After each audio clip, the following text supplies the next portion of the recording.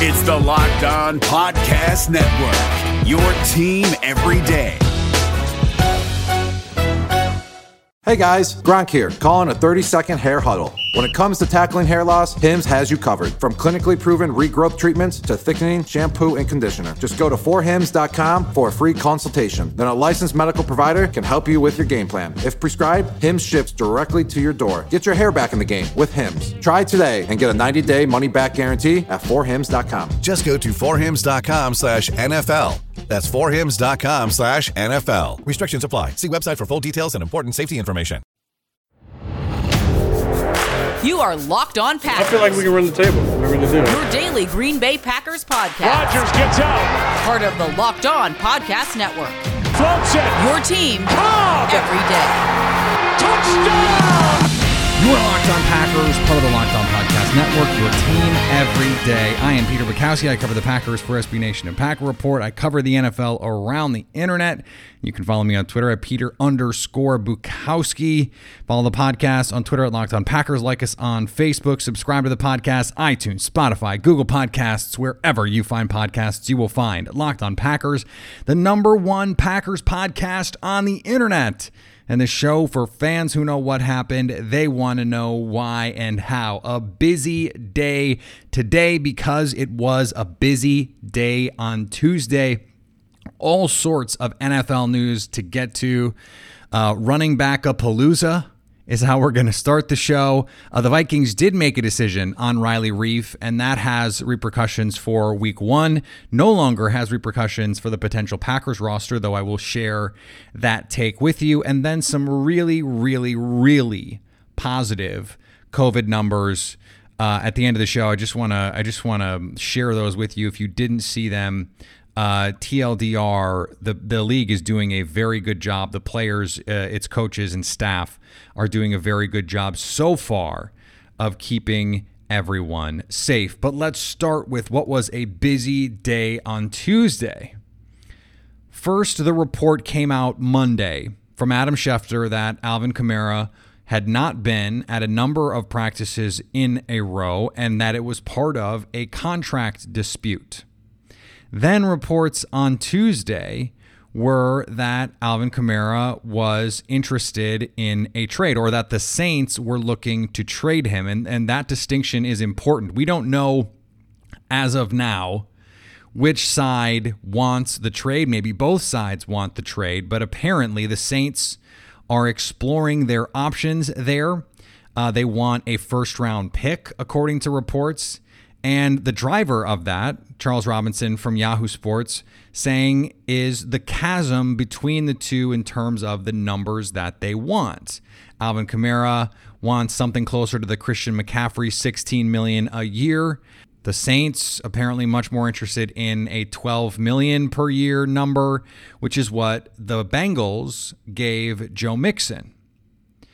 That leads to unrest. That leads to, hey, I don't know if this is going to work. And then that ultimately leads to trade rumors and trade explorations, apparently, from the New Orleans Saints. And this is something that is not happening in a vacuum. This is happening with an NFC contender. If the Saints trade Alvin Kamara, the Saints are not nearly as good a team. And I was trying to think, what if it's a player for player trade? What if they make that work? And is there someone that they could trade for? Well, I would go, oh no, it's over. And I don't know who's doing that, because in order to trade Kamara, you need to give him a new contract in all likelihood. So if someone's going to trade for him, they have to pay up that price. They have to give him $14+ million.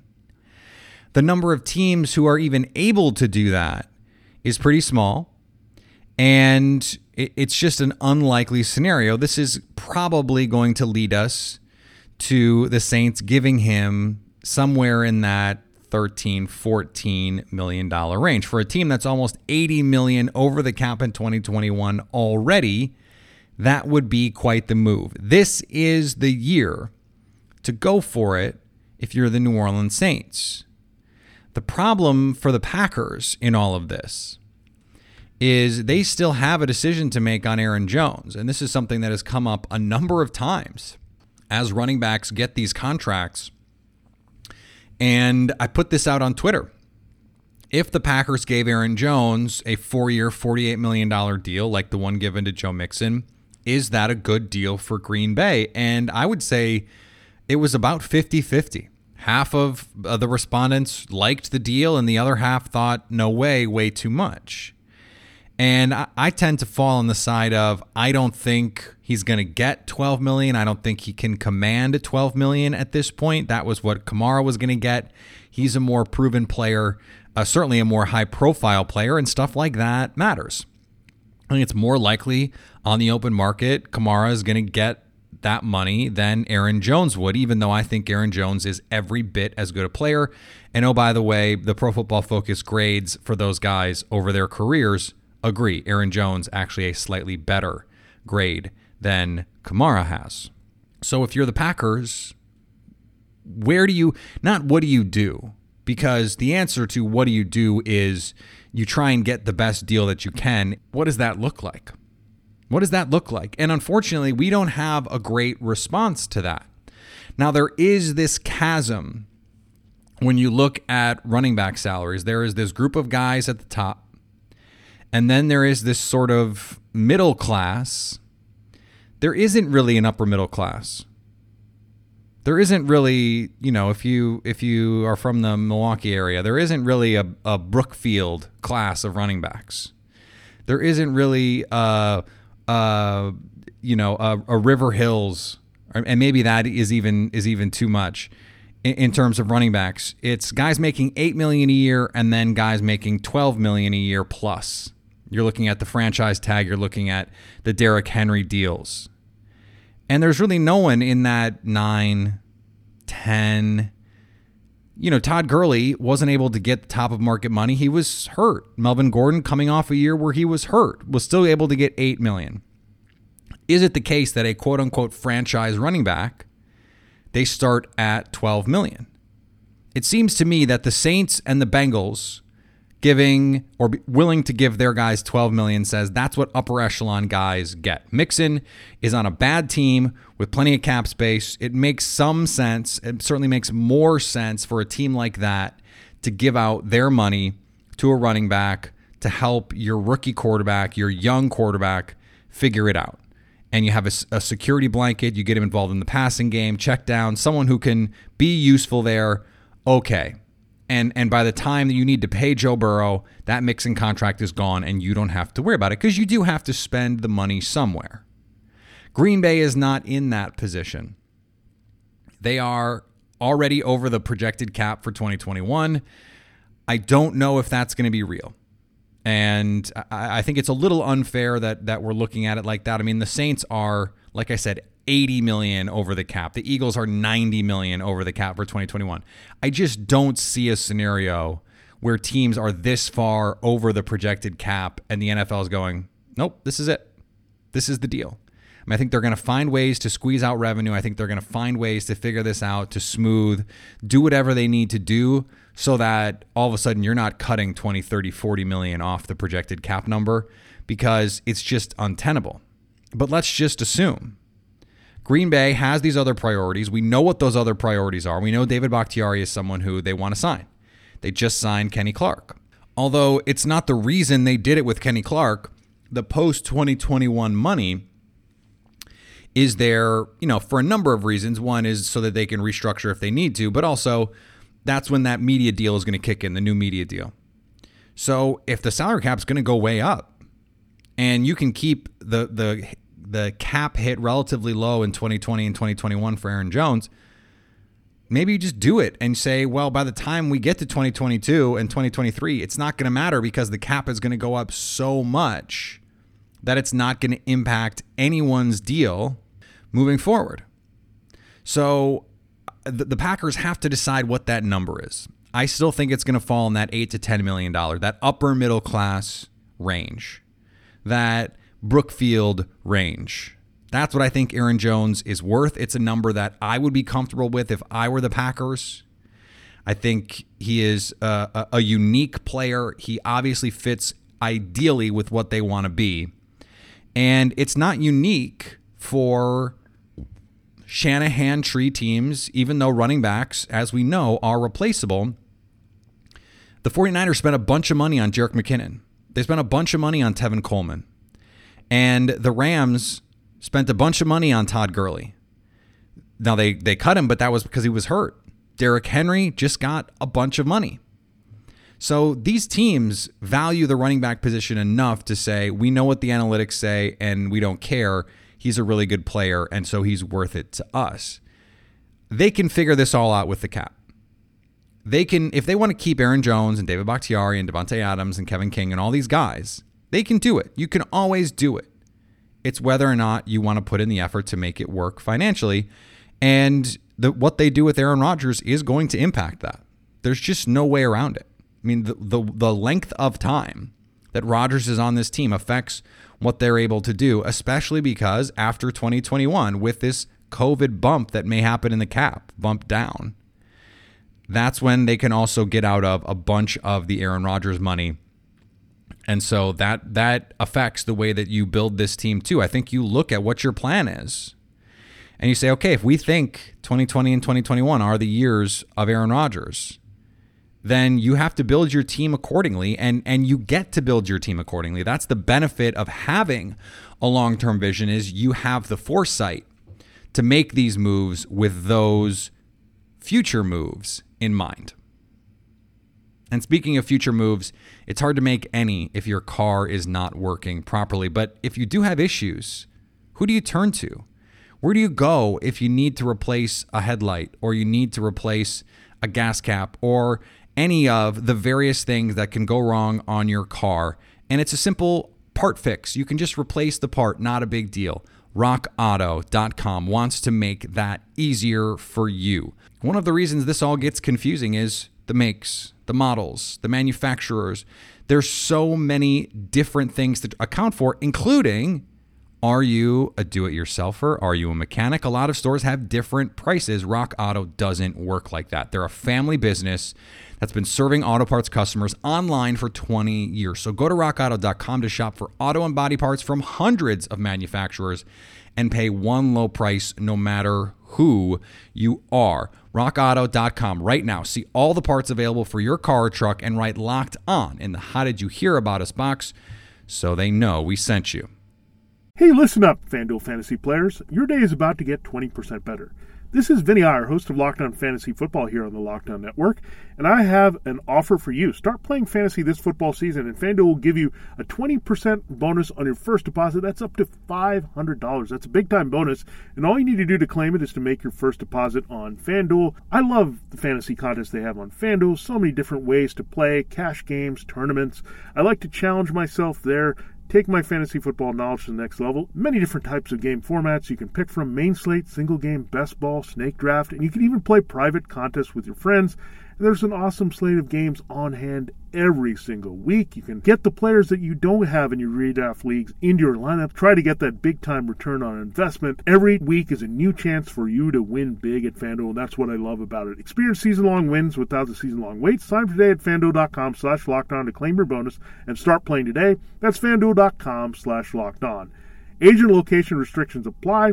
Bonus issued as non-withdrawable site credit that expires after 30 days.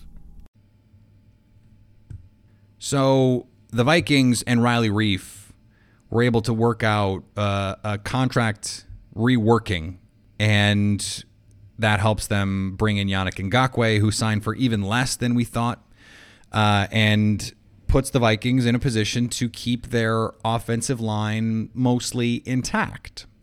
I don't know how much it matters against the Packers. It matters in this way. They don't have to be doing major line reshuffling 2 weeks before week one. That's the positive for them. Maybe you had to flip Brian O'Neill. Maybe you had to play Ezra Cleveland at tackle. You know, there were some other options that had been discussed. Mike Zimmer had thrown out there. It looks like they're going to keep Riley Reiff at left tackle, O'Neill on the right. You've got Bradbury at the center spot. You've got Dozier. You've got Elflein. That line is still not good. And you go back to last year, the Packers against the Vikings offensive line. in 2 games created 40 pressures, according to Pro Football Focus. 40 pressures. 22 in the first game, 18 in the second game, and Zadarius Smith was unblockable. But it wasn't just Zadarius Smith. We remember Zadarius Smith. In the first game, Garrett Bradbury gave up 6 pressures and 3 sacks. In the 2 games, he gave up 11 pressures and 3 sacks.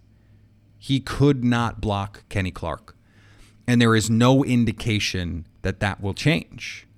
In the 2 games, Riley Reiff gave up 6 total pressures, 3 pressures each in 16 and 2. Dakota Dozier only played in week 2. He gave up 6 pressures, 4 hurries, and 2 hits.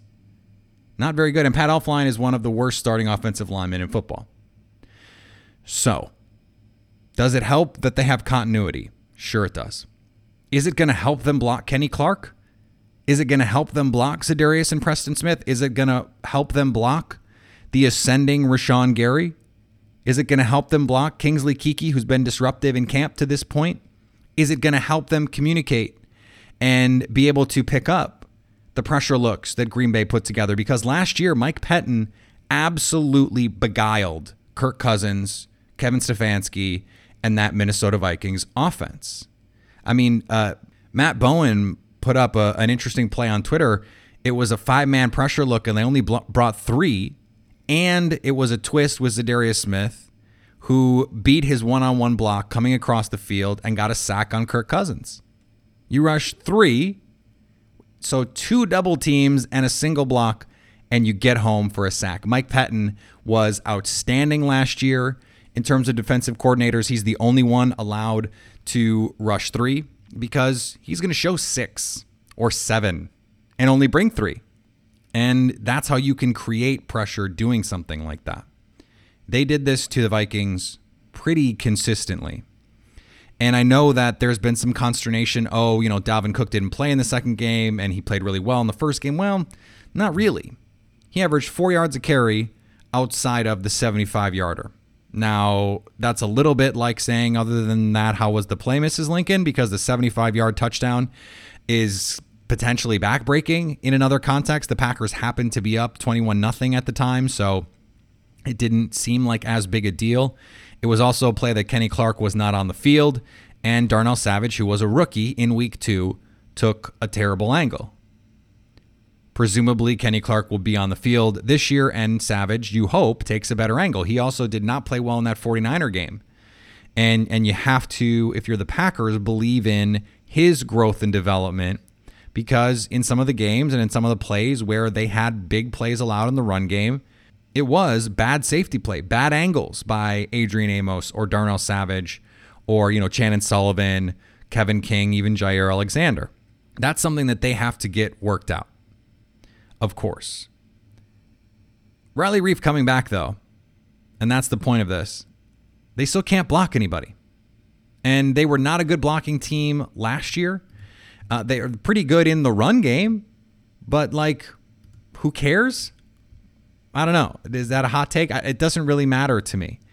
You go back and you look at the Pro Football Focus numbers, and I know that it's not the end-all, be-all, but the Vikings were 27th in pass blocking grade.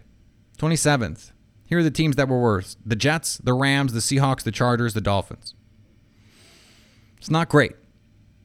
And they were a step below the 2-14 Bengals. In fact, let's see, 1, 2, 3, 4, 5, 6 teams ahead of them were teams that had losing records. The Bengals 2-14, the Falcons 7-9, the Jaguars 6-10, Panthers 5-11, Washington 3-13, Lions 3-12-1.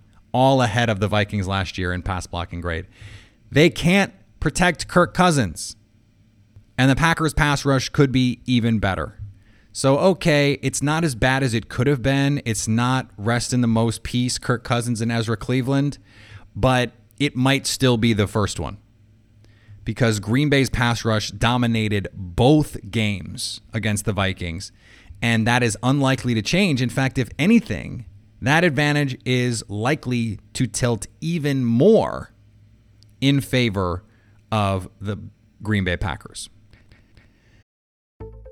This episode is brought to you by Wise. Progress is great, isn't it? People listened to music on record players, then tapes and CDs, and now you can stream music and podcasts. When technology moves forward, you move with it. Like with Wise, the modern way to move money internationally. It's smarter and simpler. They use new technologies, so when you send, spend, or convert money with Wise, you get a better exchange rate with lower fees. And over 30% of transfers arrive in less time than it takes to listen to this right now. Join over 10 million people and businesses and try Wise for free at wise.com/podcast. This episode is brought to you by Philips One by Sonicare. One up your brushing with Philips One. This one is the ideal one for those who are still using an old-school manual toothbrush. To all those people, it's time to take your brushing one level up. The solution is a simple one. It's the perfect timing one. It's the long-lasting battery-powered or USB rechargeable one. That comes in multiple colors to match you one. The one with a subscription that delivers new brush heads for just $5.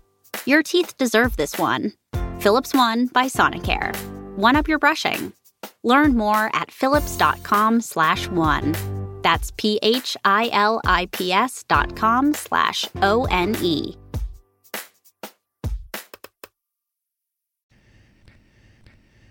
As we finish up here, I think it's worth noting the good job the NFL is doing, because I came into this dubious, and I said as much on this show. I was not really a believer in the NFL's potential efficacy in protecting players. And kudos to the players for saying, we're not going to play if you don't figure this out. If you do not make sure that we can do this in a healthy and safe way, we're just not going to do it. We don't want to do it. Sorry, not sorry. And by the way, I think that's a totally reasonable position to have taken, and it worked. And now we have, the technology has come out. Abbott Labs came out with a quick test that has an accuracy level that's close to some of these other tests, in the 90% range in terms of sensitivity, and you can get a test in 15 minutes. And, you could show up to the facility, get a test, and know before practice starts if you're positive. And what has allowed, even without that though, the NFL said that from August 21st through the 29th, they performed almost 60,000 tests. Now, of course, a lot of those are retests because you get tested every day.